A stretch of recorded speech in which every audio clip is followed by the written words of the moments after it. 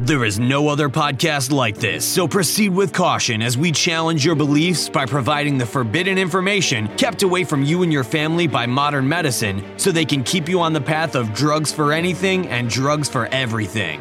Hundreds of years of preventative medicine have been destroyed by Big Pharma. We're in the dark ages of true healing. After all, it's not just about living long, it's about living well. If your continuing search for answers has led you nowhere, you will find the truth here on the Forbidden Doctor podcast. Now prepare to have your consciousness explode into the next evolutionary stage of human existence with your hosts, Dr. Jack and Mary Stockwell.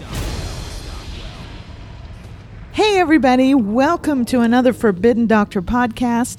I'm Mary and I'm here with Dr. Jack. That must be me. This is episode 25, Diabetes, Amputations, and eHarmony.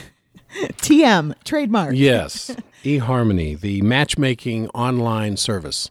Yes. Who would have known that's got anything to do with diabetes? But it does. And actually, I forgot how you're going to relate that, so you're going to remember, right? Right, because in this podcast, you are going to learn about the story of a mother of two boys with diabetes type 1 and her incredible miracle in just 2 weeks. Yeah, that's a really cool story. And we are going to talk about the epidemic of diabetes and the forbidden cure that is hidden from you that the powers that be would just assume nobody knows. Yep, keep it locked away 100 feet under the ground. In fact, just last month, in the Wall Street Journal, there's a story about computer experts deliver insulin to diabetic kids. And this is the saddest thing ever. We have no healers left in this country. We are not looking for the cure for diabetes or what prevents it or to how to heal the pancreas or the kidney. In this article, it says, in the world of diabetes, the Holy Grail is a device that can monitor a person's blood sugar and deliver insulin as needed, effectively an artificial pancreas. So that's what the medical world is out there doing, trying to find a robotic pancreas. You know what this is like? This is like a house in your neighborhood catching on fire that won't go out. And rather than somebody getting inside the house or digging under it or coming in from the backside and finding a leaking pipe of natural gas fueling the fire, they just bring in one fire truck after another fire truck. Oh, let's hit it from this side. Let's hit it from that side. Let's throw dirt on it. Let's drop that red stuff from the brush fire airplanes. And on top of it, don't even bring real firefighters that can be intuitive and figure out things. Yeah. Let's just bring robots in. Yeah, robots, or the old fire brigade where they passed buckets down the line and tossed a bucket on it. Yeah. Rather than finding out why the fire won't go out, let's just keep trying to put it out. I shouldn't laugh. This is very serious to a lot of people. It kills. But that's the Wall Street Journal last month. And there's a picture of this Holy device. Grail. Now, the Holy Grail, it's not like, well, here's another good idea. No, it's the Holy Grail. You start talking Holy Grail, you're talking about the good idea of good ideas. Yeah, and it says the Holy Grail is a device that can monitor a person's blood sugar and deliver insulin as needed. Oh, this is just infuriating. This is another step in just programming the population to manage symptoms rather than find the cause and get rid of it. Yeah, and they want to play God because they want to be an artificial pancreas. Well, as we get into this and develop this whole idea briefly, really, we could talk a whole week on the subject of diabetes, but I want to get to the whole idea behind where it comes from and why we have it. But before we do that, at the very beginning, I mentioned this lady with two boys with diabetes type 1. And what happened within 2 weeks once they listened to what we had to say. Yeah, this is amazing. We have a applied clinical nutritionist in our office, and this was a patient of our clinic that she took care of. Her name is Ambrosia, and actually she's my daughter. Yes. Yeah. I've taught her everything she knows. Yes, of course. Of course. She won't appreciate that. So, okay, so this was written June 3rd, 2015. Her name is Helen, and she says, I have suffered from celiac disease for nearly 5 years. I was constantly in pain, and even when I followed a gluten-free diet, I still was in pain. Ooh. I'm reading this, by the way, from her handwritten testimony, so it's a little bit difficult sometimes for me to make out some words, but I wanted it to be real. So I followed a gluten-free diet. Although the symptoms created stress and emotional upset, I had accepted them as, quote, part of life. What really caused me heartache and distress was my boy's recent diagnosis of type 1 diabetes.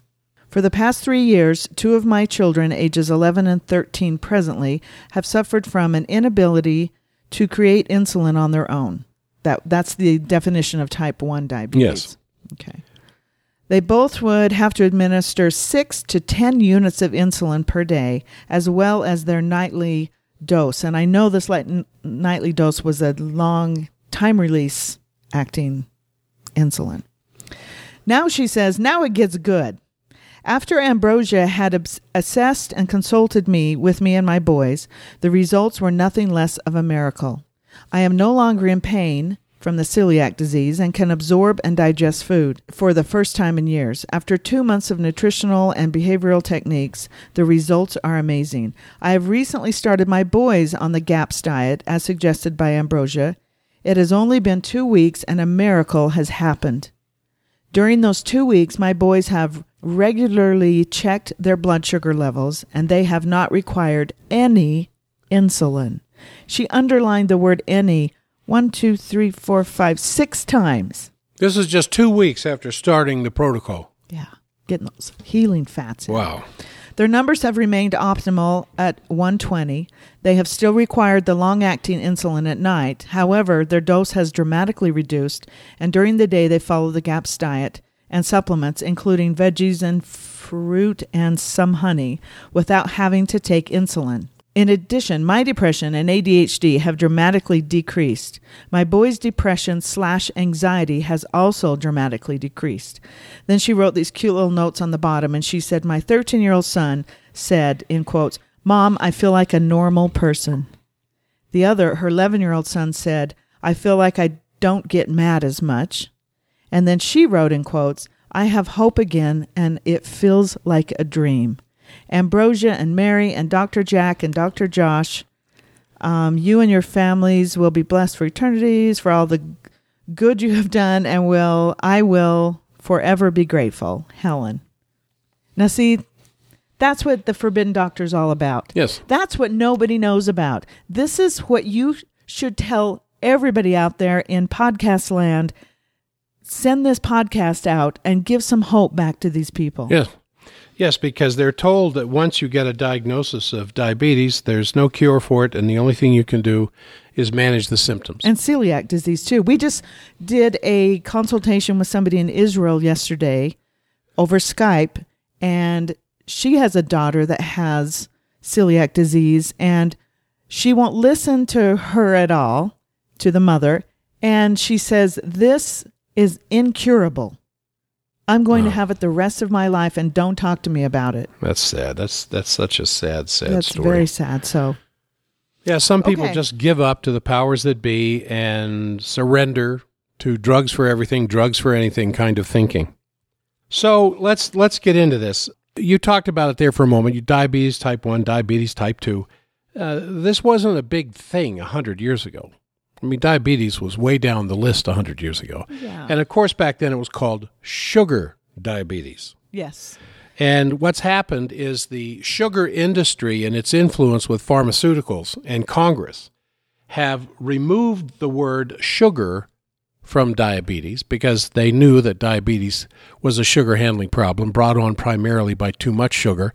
For type 2. Type 1 diabetes 100 years ago, when it occurred, was diagnosed in very, very young people. I mean, you could tell by the first or second month, you could tell by the first or second year of life, there was a problem, failure to thrive. It was either the thyroid or the body's inability to produce insulin. It wasn't from a lack of exercise. It wasn't from a lack of exercise. It wasn't from iPads and iPhones and computer games and all this. It wasn't because of that. But now, the average onset age for type 1, the inability to produce insulin, is 14. So they were producing insulin. And then they stopped. And then the body stopped producing insulin. That's completely different than what it was 100 years ago.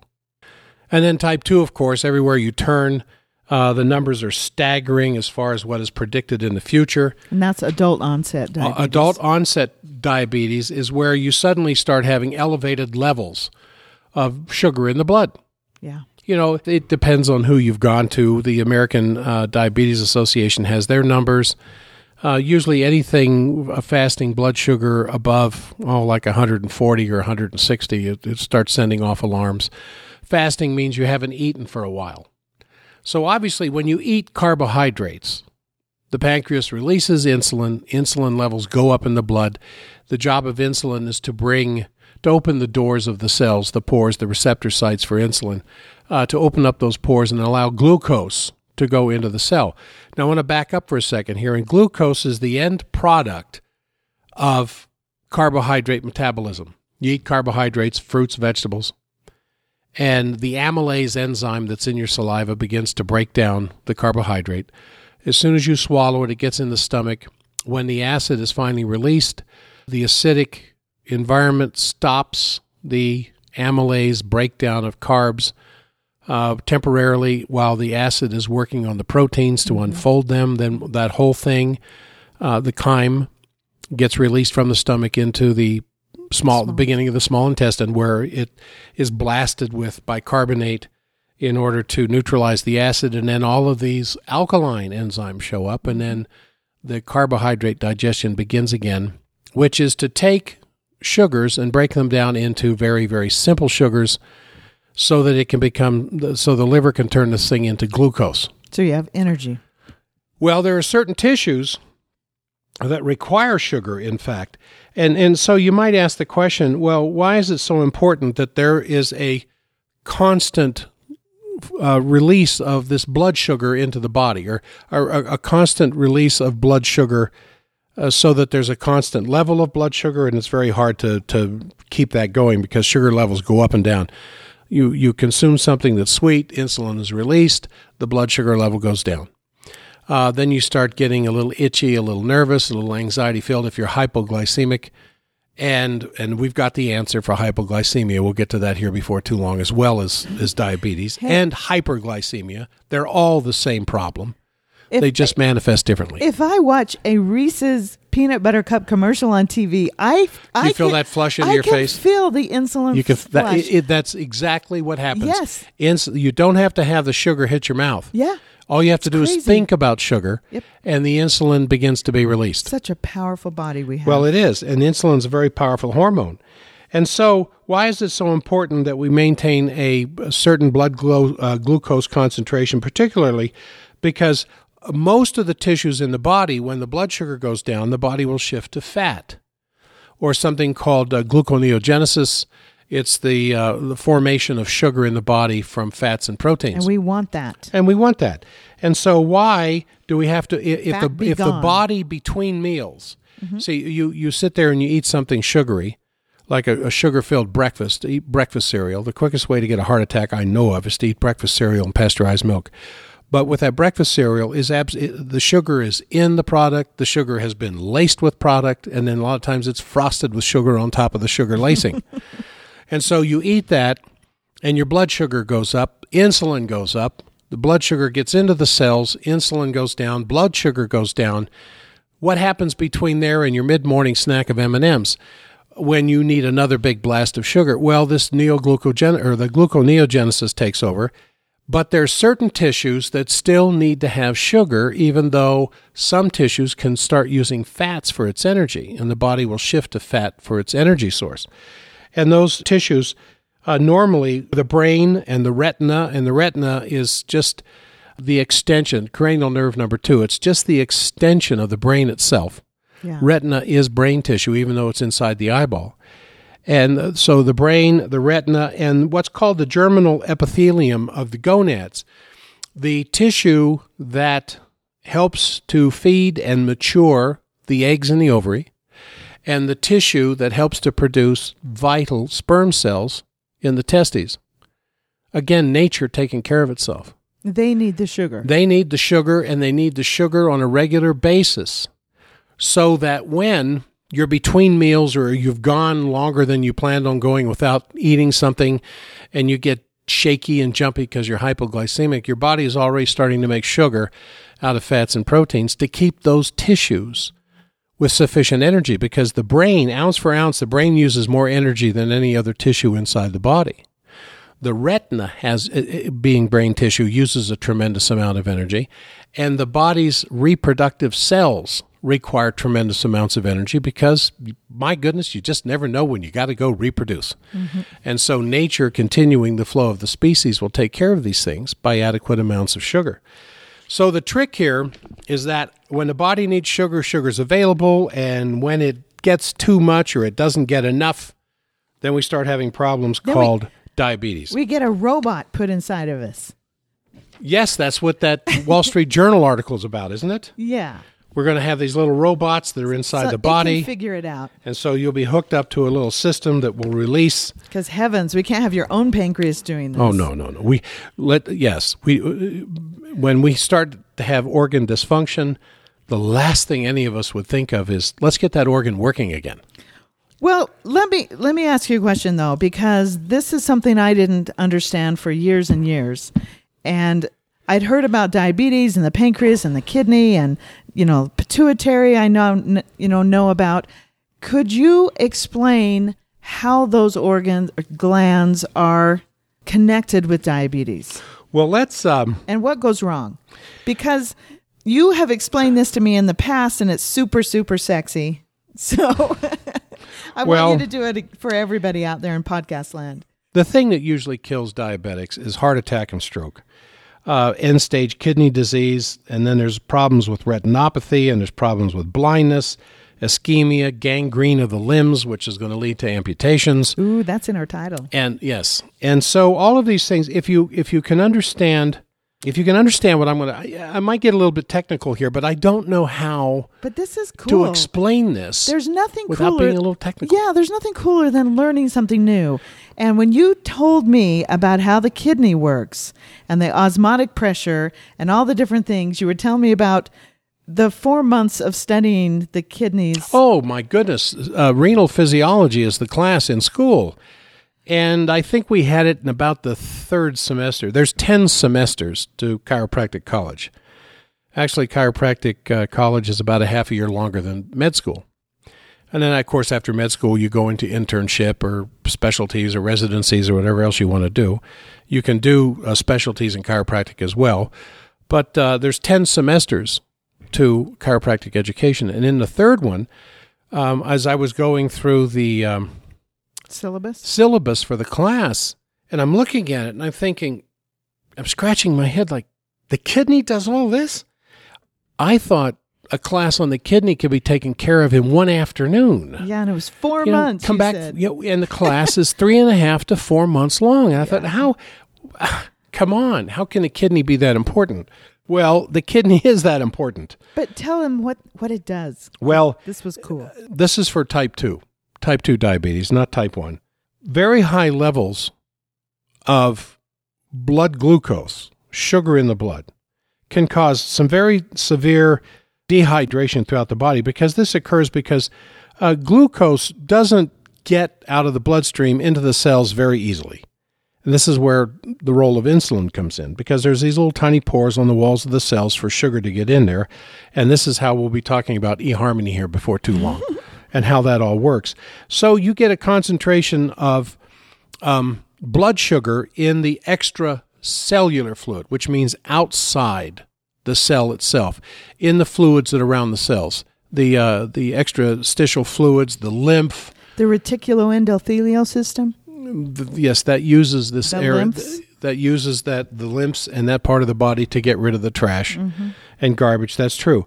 And so what you do is you get this increased osmotic pressure outside of the cells, which causes water inside the cells to come out, and the cells begin to dehydrate. This is what leads to excessive thirst with diabetic patients. Now, osmolarity and osmotic pressure, I remember, I think it was in the 6th grade, and during a class on science one day, we had this aquarium, and the teacher brought in this, it looked like saran wrap. I don't remember exactly what the material was. Yeah. But it was this plastic material that went that you put it in the middle of the aquarium, upright. Mm-hmm. And it seemed to be impermeable to water. Water wouldn't go through it. So we filled up both sides of the aquarium with this sheet of material in between the two sides. And one side was distilled water, or both sides actually were distilled water. I think we maybe have put a gallon in each side. And then on one side, we put in, I think it was like 2 or 3 tablespoons of salt and stirred it around until the salt dissolved inside the water. That creates what's known as a certain gradient from the non-salt side to the heavy concentrated salt side, so that the osmolarity pressure, the osmotic pressure inside the water with the salt in it was greater than the pressure on the other side. And so we measured the salinity of the water. We had an electrical device that will do that. How much salt was in it? The salt concentration in that water. And then we put a cover over the top of it so nothing would evaporate. And we checked it the next day, and the osmolarity was exactly the same on both sides. There's the osmolarity. The measurement of salinity, the measurement of salt in the fluid, because the osmotic pressure on the salt side pushed sodium ions, across that barrier into the other side. So it wasn't totally impermeable. It was permeable to sodium ions. So in the cells, you've got the same thing going on. And the body has a very, very, very just almost miraculous system in which it balances osmolarity, because there's a certain osmolarity of the blood itself, because there's chloride ions, there's sodium ions, potassium ions that are flowing in the blood, and in the extracellular tissue, which is the tissue that's outside of the blood flow, and it's full of lymph that's bathing these tissues, and there's a certain osmolarity of that fluid, and then inside the cell itself is a certain osmolarity. And this is part of the role of electrolytes. And you hear about electrolytes, sodium, potassium, chloride, there's a few others that balance these osmotic pressures inside, outside the cell, inside the bloodstream, outside the bloodstream. So we don't just all mush together. So to allow the flow of electrolytes, which allows the flow essentially of electrical charges through the body. And this is very, very important when it comes to nerve cells, and where certain problems with diabetic neuropathy starts to come in, when the nerves begin to be certain to a level of dysfunction. But I don't want to go that deep into this podcast. I just want to talk about the fact that increased blood glucose, because it's not getting into the cell, either because it's type 1 diabetes and you're not making enough insulin, or type 2 diabetes where you've got a lot of insulin, but the cells aren't responding to it. And we'll talk about why that's the case. And this is what we know as insulin resistance. And so because that osmotic pressure, the buildup of blood glucose in the fluid outside the cells, that osmolarity imbalance will suck water out of the cell and dehydrate the cell to dilute the salt that's outside the cell. So that's where the excessive thirst starts to come in. And polyuria, which is excessive urination, because all of this water is showing up all over the place. And then suddenly you've got to go to the bathroom constantly. There's intracellular dehydration, extracellular dehydration, because what I just explained can also be reversed, so that fluid, too much fluid gets inside the bloodstream out of the extracellular fluids that bathe the cells. And then, but excessive thirst is one of the classic examples. And so part of the problem here is that excessive amounts of blood sugar can cause tissue injury, actually injure the tissue itself. And when blood glucose is poorly controlled over long periods of time, the blood vessels in all kinds of tissues throughout the body begin to function abnormally. Well, also, too, if you have a tremendous amount of insulin flowing through you, doesn't that cause tremendous inflammation? Yes. Yeah. And you get the heart problems and the constant strokes. Sources, that's right. And that's where this stuff comes in. So you have excessive amounts of blood sugar that damages the tissues, excessive amounts of insulin in type 2 diabetes that causes constant inflammation so that the body can't repair the lesions in the bloodstream. And then you start ending up with plaquing and all the other kinds of things that are associated with atherosclerosis, ulcers that won't heal. And so this is where... Inside everywhere. Yes, and this is where you get the increased risk for heart attack and stroke and end-stage kidney disease, because the fine, tiny little filters inside the kidney break down and can't filter and either let protein and sugar go flying through the system, or there's some blockage that occurs, and because the kidney can't filter itself properly, the uric acid builds up inside the bloodstream, which affects the pH of the blood, and you can't fool around with the pH of the blood. That's why people with end-stage kidney disease will be in and out of comas before they die. Yeah. So what happens is that in a kidney, you have the renal... you have the renal artery that is bringing blood into the kidney. And now you have also inside the kidney this osmolarity thing, the osmotic pressure, as we have millions of these little tiny filters called the glomerulus in each kidney. And it's like an incredibly tiny sieve. And what will go through that sieve is a little bit of glucose, a little bit of sugar. Red blood cells are bigger than the holes of these filters, so you should never have blood in your urine. That's why you don't have blood in your urine. Uric acid will go through there, nitrogen wastes, these kinds of things. And when the body wants to change the osmolarity of the blood and the osmolarity of the tissues, it will either let electrolytes out of the kidney into the urine through the bladder, now the body, or it will pull them back in through something called the loop of Henle. And this is where I thought an afternoon class was, who needs to know more than an afternoon of the kidney? This is when I fell in love with the kidneys, when I understood this incredible filtration process that takes place inside the kidney. You know, it's kind of sounding like zonulin cells in the gut. I mean, that's what I've studied a lot more than... Explain kidneys. The zonulin for a second. Yeah, it just makes the decision whether it's going to let something through. And it's very complicated, but it will only let through amino acids.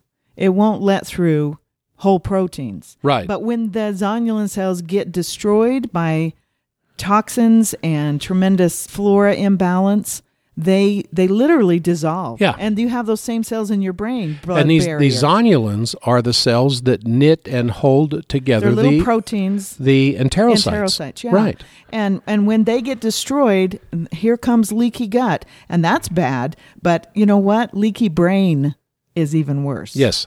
So anyway. Yeah. I know some people who've leaked some brains. All right. So when you get the high blood sugar concentration, then this is where you're going to start getting the problems with peripheral neuropathy, which is the abnormal function of the peripheral nerves. And the peripheral nerves are any nerves in the body outside of the skull or the spinal canal. So all the nerves inside the chest, the abdomen, the pelvic cavity, all the nerves in the upper and lower extremities, those are all peripheral nerves. It's central nerves. As the nerve comes out of the spinal cord and as it exits the spine and gets into the muscle and everything else that surrounds the spine, then it's a peripheral nerve. And peripheral neuropathy is when these nerves begin to break down and high blood glucose, because of insulin problems, either you don't have enough or your body doesn't recognize it, starts tearing these things up. Never-ending ulcer. Right. And so you have... Never healing. Autonomic nervous system dysfunction, imbalances between parasympathetic and sympathetic, which we really get into in podcast 19, the real cause of heart attacks and what to do about it, can be preceded by sugar handling problems that can lead to an acidotic type of, or acidosis, I should say, problem inside the heart. The heart, I'm not going to get into that. You can listen to podcast 19, but we get into that in much more detail. So diabetes type 1, you either don't make enough insulin or you did and suddenly it stops, and we're going to get into that. Or type 2, you're making plenty of insulin, but it's not, the body's, well, who are you? Well, you're speaking Chinese to me. I don't know who you are. Well, let's go back to Mr. Henle here. All right. Because that is controlled with the pituitary. Yes. And there's something called the antidiuretic hormone that comes out of the posterior part of the pituitary that will signal this loop of Henle, probably the last little tubule that all this material, all this fluid goes through before it gets into the medulla of the kidney as it gets ready to drop down the ureters into the bladder. The medulla is the middle part. Right. This is where the urine will concentrate. And again, this is so exciting because this is where more osmotic pressure takes place, because you don't just have the pressure of blood pumping into the kidney, forcing urine material out of the blood through these little filters. As that urine material inside the kidney begins to build up, these salts, the uric acid, all these kinds of things, they create a certain osmotic pressure that pulls even more fluid through the filters, which is why sometimes, based on what you've eaten or stress because of cortisol and its actions on the kidney and a few other things, suddenly you've got to pee an awful lot more than you otherwise would. If you get nervous, if you get scared, if you're watching a scary movie. Well, that's a bladder incontinence. You pull up in the driveway. Yes. Suddenly you have to pee. You suddenly have to pee, water running. These kinds of things. And then sometimes you can go hours without having to urinate. Other times you've got to urinate about every hour, depending on other kinds of chemical situations in the body. Wow. As the body is constantly trying to maintain homeostasis. And you don't get to adjust this. No. And so what happens when this dysfunction starts to show up? Well, children can get adult diabetes. And what do we have now compared to, you remember there was a time when we would punish children, of course this is before your time, by sending them in the house. Yeah, they couldn't play outside. You couldn't play outside. I remember that, Now we can't get them outside to play. I used to play come to court at night with the whole neighborhood children. Yeah. And we would just be on pins and needles waiting for our mothers to call saying, you have to come inside. Yes. And I still... Well, the lucky kids, the moms didn't call for them until midnight. But the rest of us, the sun hasn't gone down yet. I'm 53. It's still light outside. I'm 53, and I still get this when I'm out at a party or doing something really fun, and the phone rings or something. I still get this anxiety. Oh no, it's my mother calling, telling me I have to go home, because kids hated to be inside. Yes. Now they want to be inside because of video games. Yeah, video games, we're talking television. about exercise, right? Which is a big deterrent to the type 1 diabetes that kids get, because they're not getting enough exercise. Of course, they're not getting vitamin D and all kinds of other things because they're inside being immobile. Yeah. So that is a good preventative. And these kids that are staying inside, when they get home from school, they're having snacks. Yeah, sugary snacks. Processed foods. Yeah. So, usually exercise is the only thing that's given to help any disease in America. But in this case, it is really important, especially for children. Well, there's only a few things that I really want you to remember from this podcast. And number one is the function of the pancreas. The pancreas depends on B vitamins for its health. Whole food B vitamins. And what we end up seeing here is that non-foods and refined foods are completely lacking in B vitamins. Soda, foods laced with sugar, because B vitamins are absolutely essential for glycolysis, which is the metabolism of sugar into energy. And if sugars are not metabolized by the cells for energy, what does the body do with that sugar? Converts it to fat. Yeah. The number one job of insulin is not to get blood sugar out of the blood into the cells. The number one job of insulin is fat storage. Yeah. So here's a reason why people with type 2 usually are overweight. Yeah, type 1, they're very skinny. Usually they're skinny because they're not getting the sugar metabolism to create the energy they need to burn up this stuff. Mm-hmm. But with type 2, you've got high insulin, high blood sugar. High insulin, number one job, fat storage. Convert that sugar to fat. But then you have the deleterious effects upon the tissues of concentrated sugar in the blood and concentrated insulin in the blood, which is why the number one cause of death for diabetic people are heart attacks and strokes, because the blood vessels finally get chewed up, as you said there a few minutes ago. And there's 78,813 deaths a year because of diabetes. Absolutely. 78,000. Yeah. How many cases of diabetes? Well, in 2050, the CDC says there'll be 1 in 3. 1 in 3. 33. They expect 33% of American adults to have type 2 diabetes by 2050. Yeah, now it's 1 in 10. 1 in 10. That's a little old statistics. That's from 2010. Yeah, that's yes. So it's probably more than that. So, as these kids are sitting on the couch playing their video games, watching television, texting, whatever else, their muscles begin to get weaker. The muscles get more fatty. And so the normal cellular response to insulin just becomes less and less functional, because insulin is there all the time. It doesn't get recognized. It doesn't do what it needs to be done. So, and then I don't think we have time to get into vaccinations and diabetes, but drugs are the fourth leading cause of death in America today. But the major side effect, one of the major side effects of vaccinations is diabetes, because the chemicals, the adjuvants in the solution are poisons to the pancreas as well as a bunch of other organs. But the data that was presented before Congress, oh my goodness, it's almost 20 years ago, showed a direct correlation between vaccinations and diabetes in young people. And then there's the relationship between pasteurized milk and diabetes. I mean, if there's anybody in the family with type 1 diabetes, all babies should not be fed pasteurized dairy. And we talked about this at length when we talked about Pottinger's cats. That's back in number 12, breastfeeding, infertility, and death. And I'll tell you, if you don't know enough bad about pasteurized dairy, listen to podcast number 12. Yeah. Because we go into great length there about that. But there is a direct link between, and I think the latest numbers I saw about type 2 is that 80% of those who have diabetes in America today are adult type 2. Too much insulin, too much blood sugar, the overprocessed foods that we eat. And by processed, I mean anything that wasn't in the way nature made it. Right. So potatoes is one thing, potato salad, is something else. All those bad Potatoes fats are one thing, but potato chips fried in canola oil is something else and loaded up with the wrong kind of salt. And then there's this, jump back to type 1, juvenile diabetes for a second. There's a strong link between pasteurized milk, corn syrup and sweeteners in processed foods, and chlorine that's present in the drinking water. Yeah, this is scary. I think we ought to talk about that for a second. Back in 1906, the FDA tried to ban corn syrup. In fact, in 1906, I think, is the year the FDA was formed. Dr. Wiley, W-I-L-E-Y, was the first director of the FDA, a really good man. Yeah. Who, and when back then the FDA existed to try to protect the food supply of Americans. Of course, the FDA exists today to make the world safe for drugs. Mm-hmm. And that's, the 20 members of the 30 review board at the FDA are all former CEOs of pharmaceutical companies. I mean, this is so in your face as to what the FDA is about today. Conflict of interest. Conflict of interest. Anything that gets in the way of drugs, and surgery is banned by the FDA. So anyway, he tried to ban corn syrup because they knew over 100 years ago that corn syrup was the only sweetener that caused diabetes in test animals.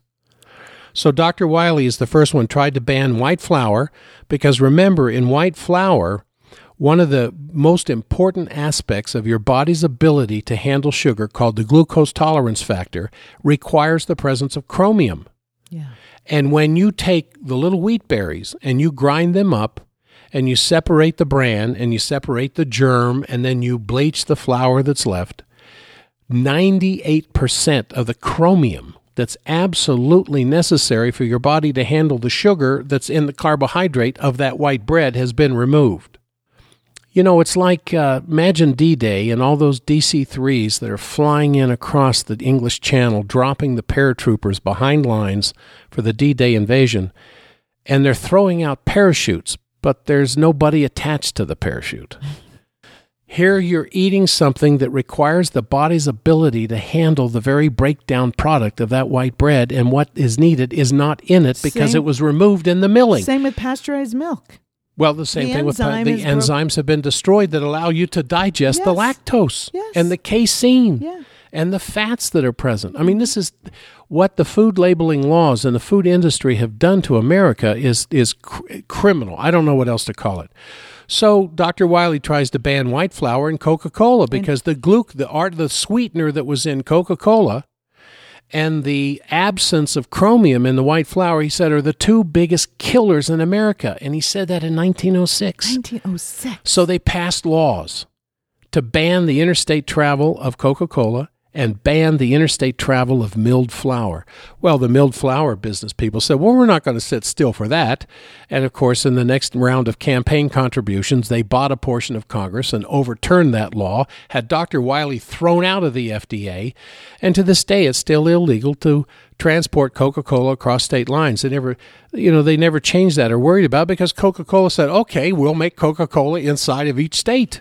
Which was easy enough. Which was easy enough to do. So if you can remember diabetes is directly related to a chromium deficiency, but diabetes is also directly related to a poisoning that occurs with chlorine in our drinking water when it's combined, and this is the forbidden knowledge. The stuff I'm telling you right now is forbidden. This is cool. Chlorine combines with certain elements of vitamin E to form a toxin called alloxan, ALLXAN, which is toxic to the pancreas, which is another good reason for our new long life extension enzymes. Yeah, we talked about that, yeah. Right. We talked about that in the last episode. It has an herb in it that helps heal the very cells that this alloxan kills. Because alloxan will attack and destroy the islets of Langerhans, which causes disease it causes diabetes in test animals. Well, those are the beta cells that produce insulin. Yes.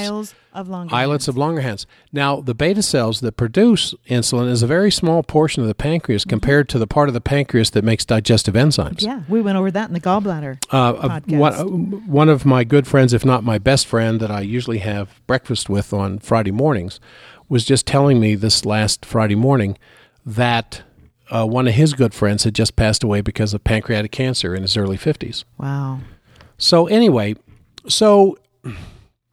the glucose tolerance factor is the molecule that activates insulin. So even before insulin can do its job, insulin has to be activated. And an inactivated insulin is the definition of type 2 diabetes. The insulin just isn't getting the job done. And this is where our little story on eHarmony kind of comes in, because this was explained to me in endocrinology, another 4-month class back in school where we have to understand all of the hormones of the body. I'm amazed that was only 4 months. Here's what happens. You eat something sugary, and it could be just a complex carbohydrate, and complex carbohydrates are just starch. Starch is a long sugar chain.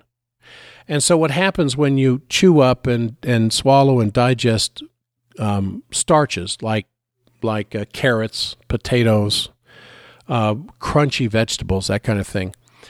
The sugar in there, one sugar chain will attach to another sugar chain, it'll attach to another sugar chain, and that's what gives the strength of these complex carbohydrates. And what the amylase does in your saliva is it starts to lyse, L-Y-S-E, to cut up those starches into shorter chains, which become glucose. The smallest sugar molecule that we have is glucose.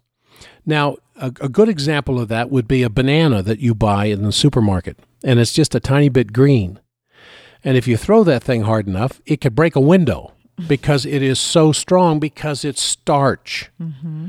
Long-chain sugar molecules create the stiffness of an unripe banana. You let it sit there on the counter for 2 weeks, you throw it against the window, mush, splat, because the starch molecules have been broken down into glucose, and now it's just glucose. Now it's just sugar. Before it was starch, now it's sugar. Well, the same thing happens in the digestive processes inside the body, only a little faster. So you're eating this stuff, and all of a sudden those long-chain starches are broken down. They become sugar. The insulin levels start to go up, and if there is no glucose tolerance factor present, or there's not enough, the insulin does not hear the reveille call. You know, the matchmaking. Yes, and so there's a problem with that. But if there is a responsive insulin molecule, you have to understand insulin molecules are very introverted. They're very shy. They don't like people. And the cells of the body are equally shy. So you have, and I think I said then insulin. We have a problem. Yes, I think insulin. I said insulin. I don't mean insulin. I mean blood sugar. The glucose molecule is extremely introverted, lives in caves, and doesn't like people, doesn't like the light of day, and it hides. The cells themselves are the same way. So you have blood sugar coming through the blood, and he knows he's supposed to talk to the cell to get inside the cell, to feed the cell. And the cell's not sure he's going to like him, and he's kind of funny looking, and he speaks another language, and his orientation is different. And along comes insulin. And insulin is like the matchmaker. eHarmony. This is where eHarmony comes in. Insulin is the matchmaker. Matchmaker, matchmaker, make me a match. How's it go? Find me a catch. Or something like that. Anyway, it's the matchmaker, and the matchmaker just knocks on the door of the cell and puts its arm around the glucose molecule, and the little glucose pore on the side of the cell opens up, and have I got the match for you? And it puts his arm around the glucose molecule and brings him in through the door inside the cell, and the cell gets its food, and the glucose molecule does its job.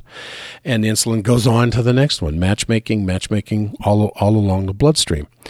So that's the role of insulin. Now, that's cool.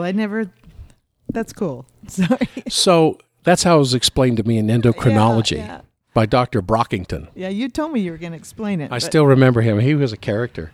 So he'd have all these stories that, to help us to understand how hormones work.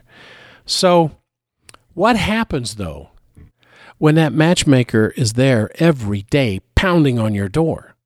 Go away. Go away. And this is where insulin sensitivity comes in, because the cell just, I know that knock, and I know what she's going to say.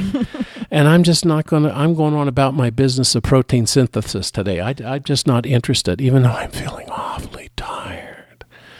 I need some energy. But I'm not going to answer the door.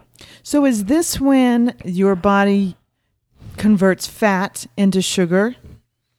Because it doesn't recognize the sugar molecule? No, it doesn't need to do it then, because there's plenty of sugar in the system. And the hypothalamus is kicking the pituitary to kick the pancreas to get insulin on the job, but there's elevated insulin.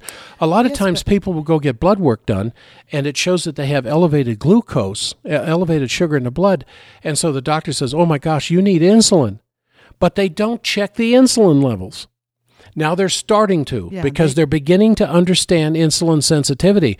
So anybody listening to this right now that thinks that they have a sugar handling problem, and you go do a fasting glucose, 6-hour, 12-hour, whatever else, make sure they check the level of insulin at the same time, because you may have elevated insulin levels and elevated sugar, and the job just isn't getting done. And that's where the meat and the bones of this podcast come in.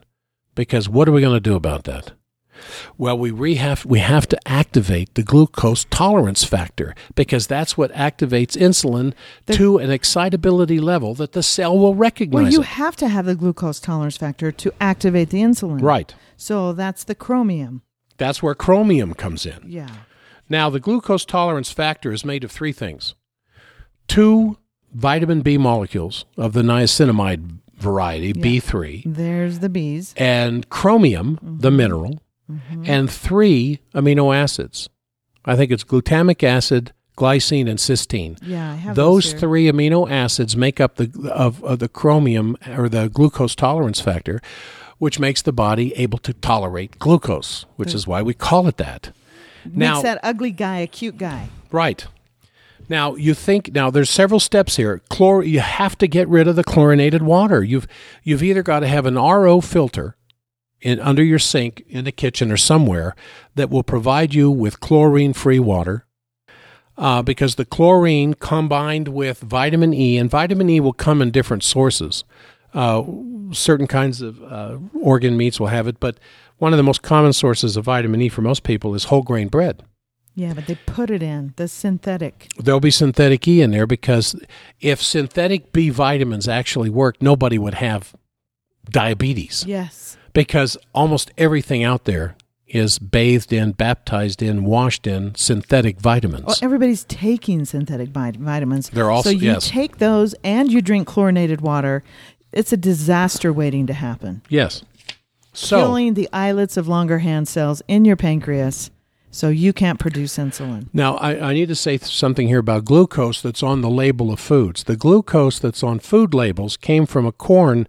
Most of these sweeteners, glucose, dextrose, corn syrup, high fructose corn syrup, corn sweeteners, high dextrose corn syrup, as well as fructose, start out as corn, but then synthetically things are done to it to increase its sweetness factor in our taste buds. That's high fructose corn syrup. Right. And the glucose that is listed on a food label as high fructose or high glucose corn syrup is not the glucose that's in the bloodstream. Food labeling laws allow them to do this. And that stuff is bad. Dextrose and all these other things I'm mentioning here. And the presence of chlorine just makes these sweeteners even more deadly because it increases their power to induce diabetes. So chlorine in the presence of synthetic vitamin E creates this chemical, aloxan. We just talked about that a second ago, which makes the sweeteners even more deadly because it kills the islets of Langerhans. And the ADA's answer to all of this, the American Diabetic Association's answer to all of this stuff, just start screening earlier. Instead of screening for diabetes at 45, we're going to start screening for diabetes at 25. No, they also have the robotic pancreas. Oh, I keep forgetting that. Yeah, that'll adjust your This insulin. is just rampant in the medical arena. No healing, just find the disease earlier. And then synthetic glucose, high fructose corn syrup, high glucose corn syrup, dextrose, corn syrup, period, blocks the assimilation of calcium that's in the body. And the end result of that is osteoporosis and arthritis, which is why they kind of go hand in hand with diabetes as well. And then but what are you going to do about chlorine? I mean, chlorine's put into our drinking water, but it's also a poison to the thyroid, and it's also implicated in increased rates of cancer. So what is a man and a woman to do? I mean, what are we going to do about this? Take chromium every time you eat sugar. Take chromium on a daily basis, but it has to be a food source of chromium. Right. Chromium picolinate is not utilized by the body. No. I'm talking about the standard process product, Cataplex GTF. Yes. Yeah. Anytime you break down, you have to have that sugar, you go grab the Cataplex GTF so your body will not store the fat and will use the sugar for the energy source that you need. Yeah. Correct.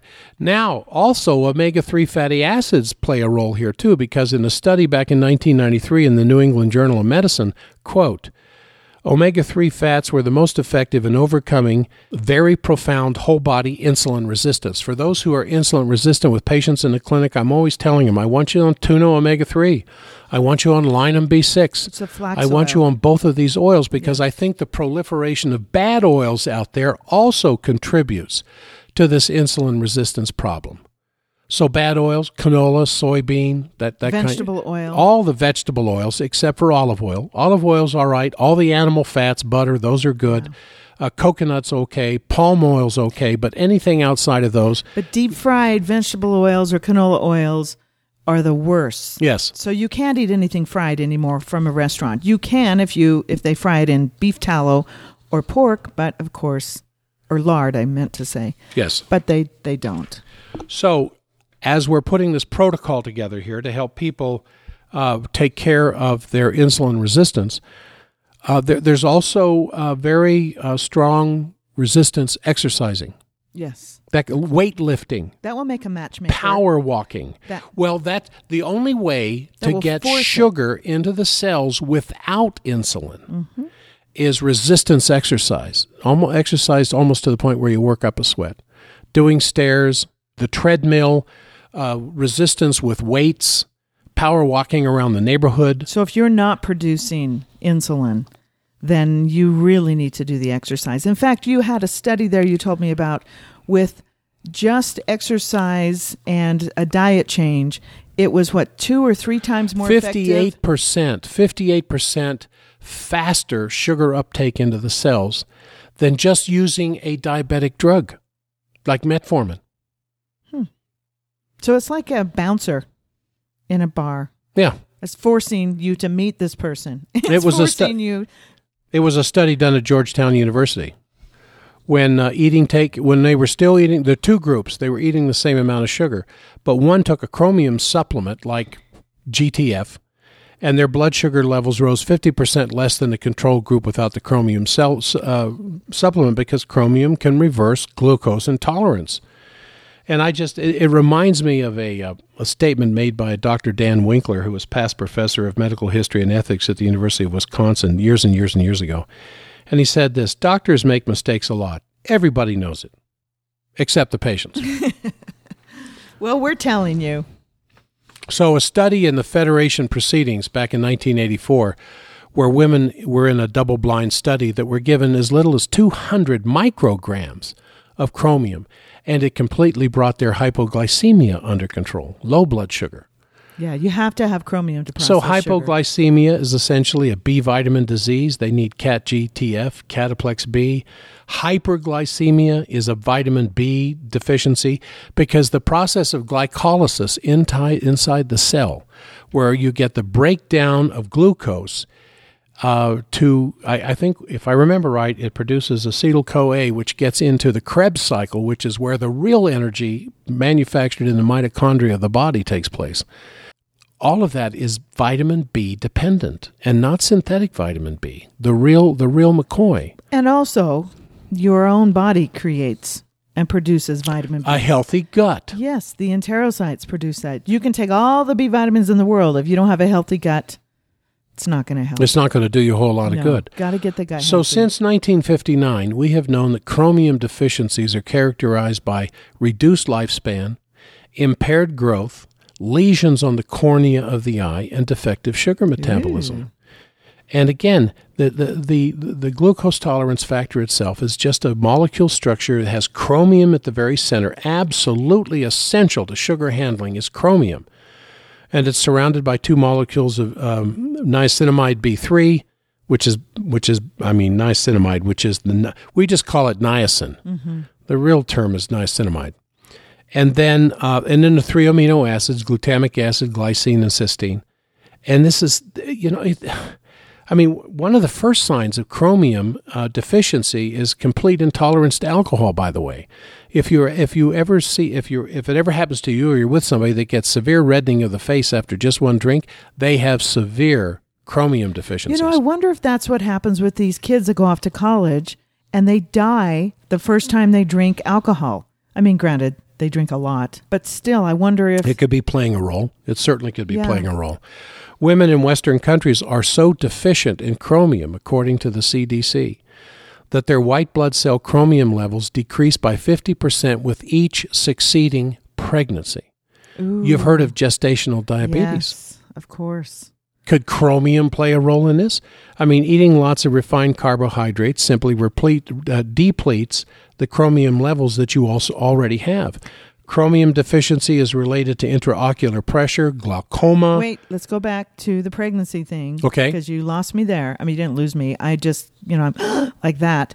We have Cataplex GTF on our pregnancy protocol. Yes, we do. For the time you want to get healthy is before you get pregnant. But if that's too late, then you do it while you're pregnant. And that glucose tolerance factor is so critical to help you not get gestational diabetes. Yes. So you were going on. I'm sorry, I interrupted you. You did the glaucoma. That was another one. See, I was thinking we should. Yeah, this diabetes, chromium amputation, deficiencies are related to glaucoma, intraocular pressure. So when I have a patient who says, "Can you do anything for glaucoma?" Well, there's some nutritional support for it.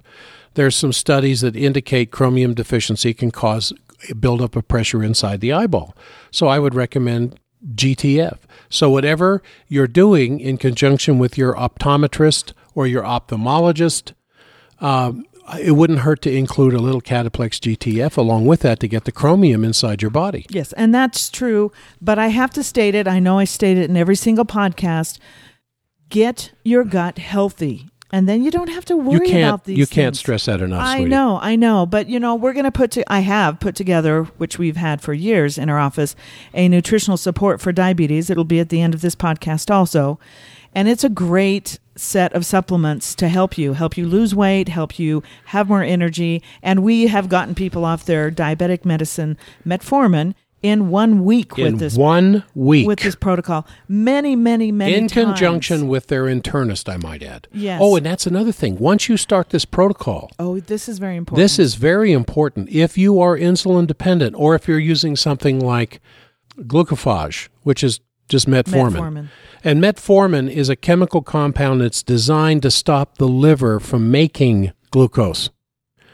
So they tell you to watch your sugars, take metformin. Well, that will decrease blood sugar. Sure. But metformin has some side effects that aren't the best, and it doesn't heal anything.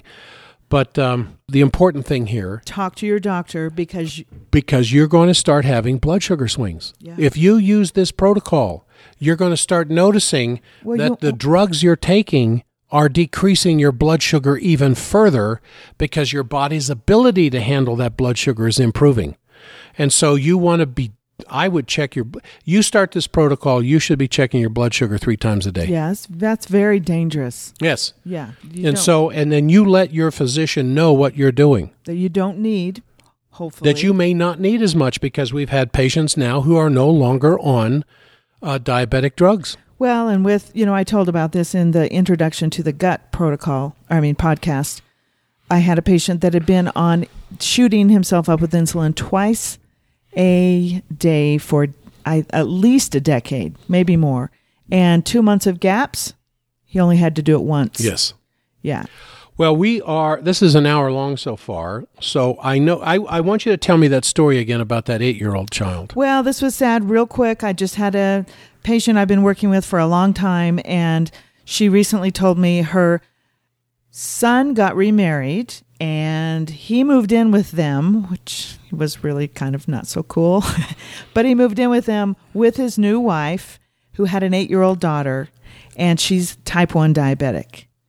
And the doctors, the diabetes doctors, what are they called? Well, it's usually an internist. Okay.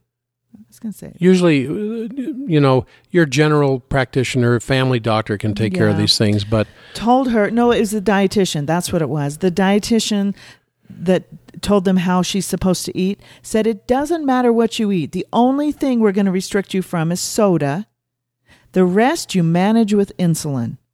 So they taught her how, it doesn't matter what she eats. If it goes up, then do this. If it goes down, then do this. So they're managing her diabetes with insulin. So the grandmother, well, she's a step-grandmother, is so upset about this because she says, you cannot believe what this little 8-year-old eats. It's sugar, sugar, sugar, and did I mention sugar? Yes. And she can't do anything about it because it's this new daughter-in-law, and it's not even her real grandchild.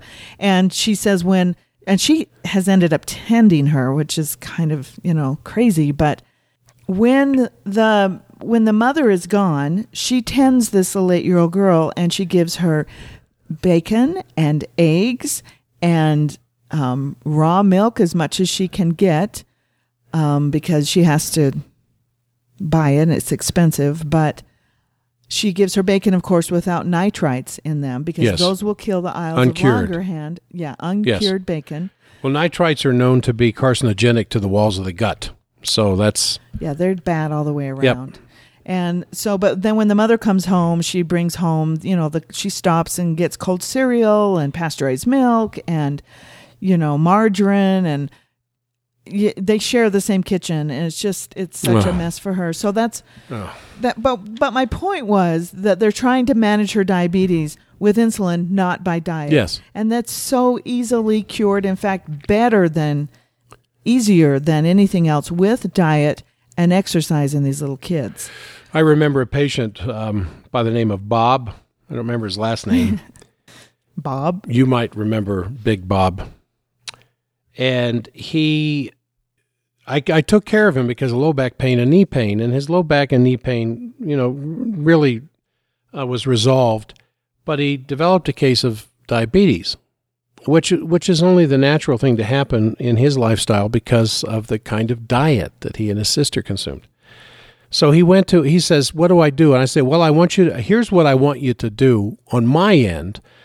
But while you're doing that, I want you to go visit your family doctor and sit down with him and get these blood tests done, and let's see what's going on, because he was complaining of excessive thirst and urinating all the time. Was he skinny too? No.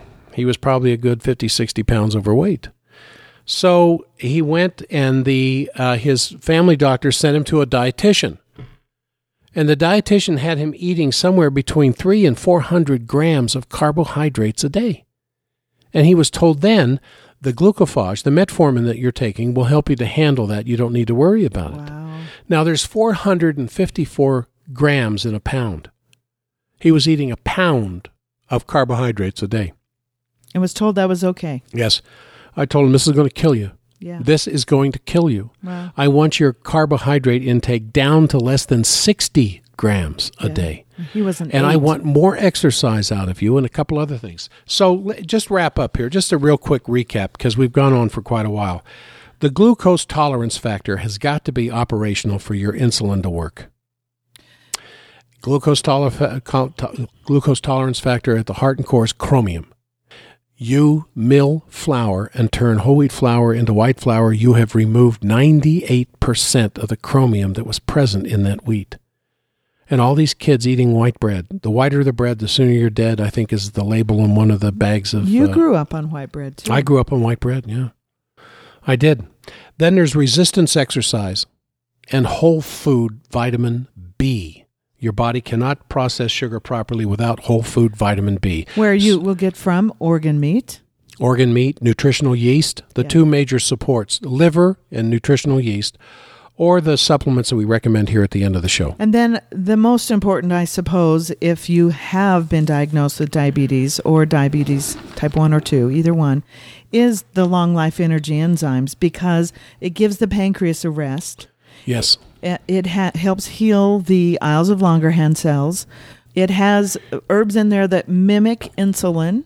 You have the anti-diabetic effect. Yeah, and it's got, a probiotic in it also. But that's the first place to start to give your pancreas a rest. And then I would add in Diaplex from Standard Process because it has the pancreatrophin, PMG, the protomorphogen of the pancreas, and it also has the pituitrophin support in there. And remember how you explained the pituitary produces the hormone that tells the kidney with the osmotic pressure what to let go of. Let go or hold. Hold on to, right. Very, very important that pancreas the pituitary gets support.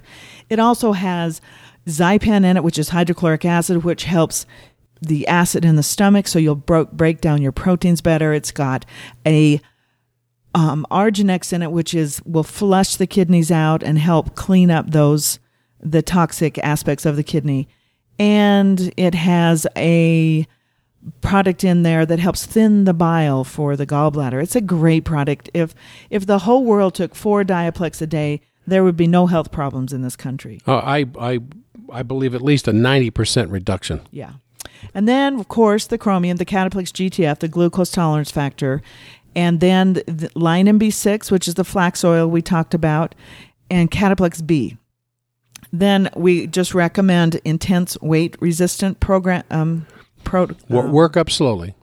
Yes, and work with your doctor on that well, also. Again, let me say... Because you could have heart problems. That's right. Because of long-term type... Everything we have said here in suggestion of supporting pancreatic's function in the body is to be done in conjunction with your physician. Yeah, this isn't something to play around with. No. Because you could lower your need for insulin and you're shooting too much in you or vice versa. So... There's a between insulin shock and diabetic that's coma, what I meant. There isn't a whole lot of room in there. So you want to be very careful you work with your doctor doing this protocol. Although these are just foods, but even still, you want to be careful with this, especially with the weight-resistant exercise. Yes. So I put this together with explanations of each one, the nutritional support for diabetes. It will be at the bottom of this podcast. And along with that, I have the explanation, the 4-page explanation of the long life energy enzymes. That'll be there at the end.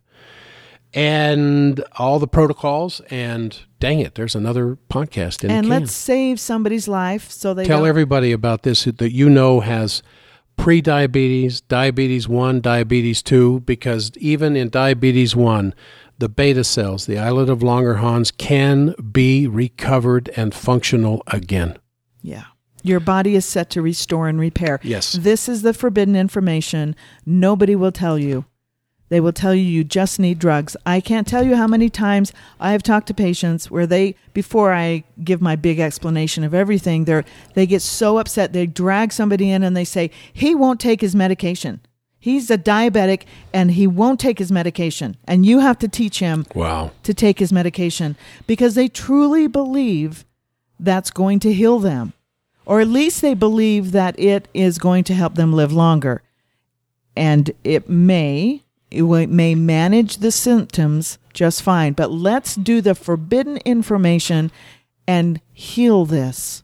Yes. Help your body heal this. Yes. Remember, all diseases begin in the gut. Let's do that first. And then let's follow some very simple protocols to support your body. Diabetes does not have to be the disastrous disease that it is, because you can change the diabetic path you're on. Yeah. All right. Okay. We'll see you next week. See you next week. Thanks for listening to the Forbidden Doctor podcast with Dr. Jack and Mary Stockwell. It's our pleasure to join you on your health revolution and look forward to our quest for health together. Join us again next week for more health secrets and forbidden truths about self-healing. Until then, visit ForbiddenDoctor.com and enter your email to receive a special coupon for the Forbidden Doctor Special Scientific Formula, our long life energy enzymes. This custom-made one-capsule supplement is created from the most concentrated energy-stimulating enzymes. For more information, be sure to head over to ForbiddenDoctor.com. These podcasts are provided for information only. The previous statements have not been evaluated by the Food and Drug Administration. Nothing that was said is intended to diagnose, treat, cure, or prevent any disease.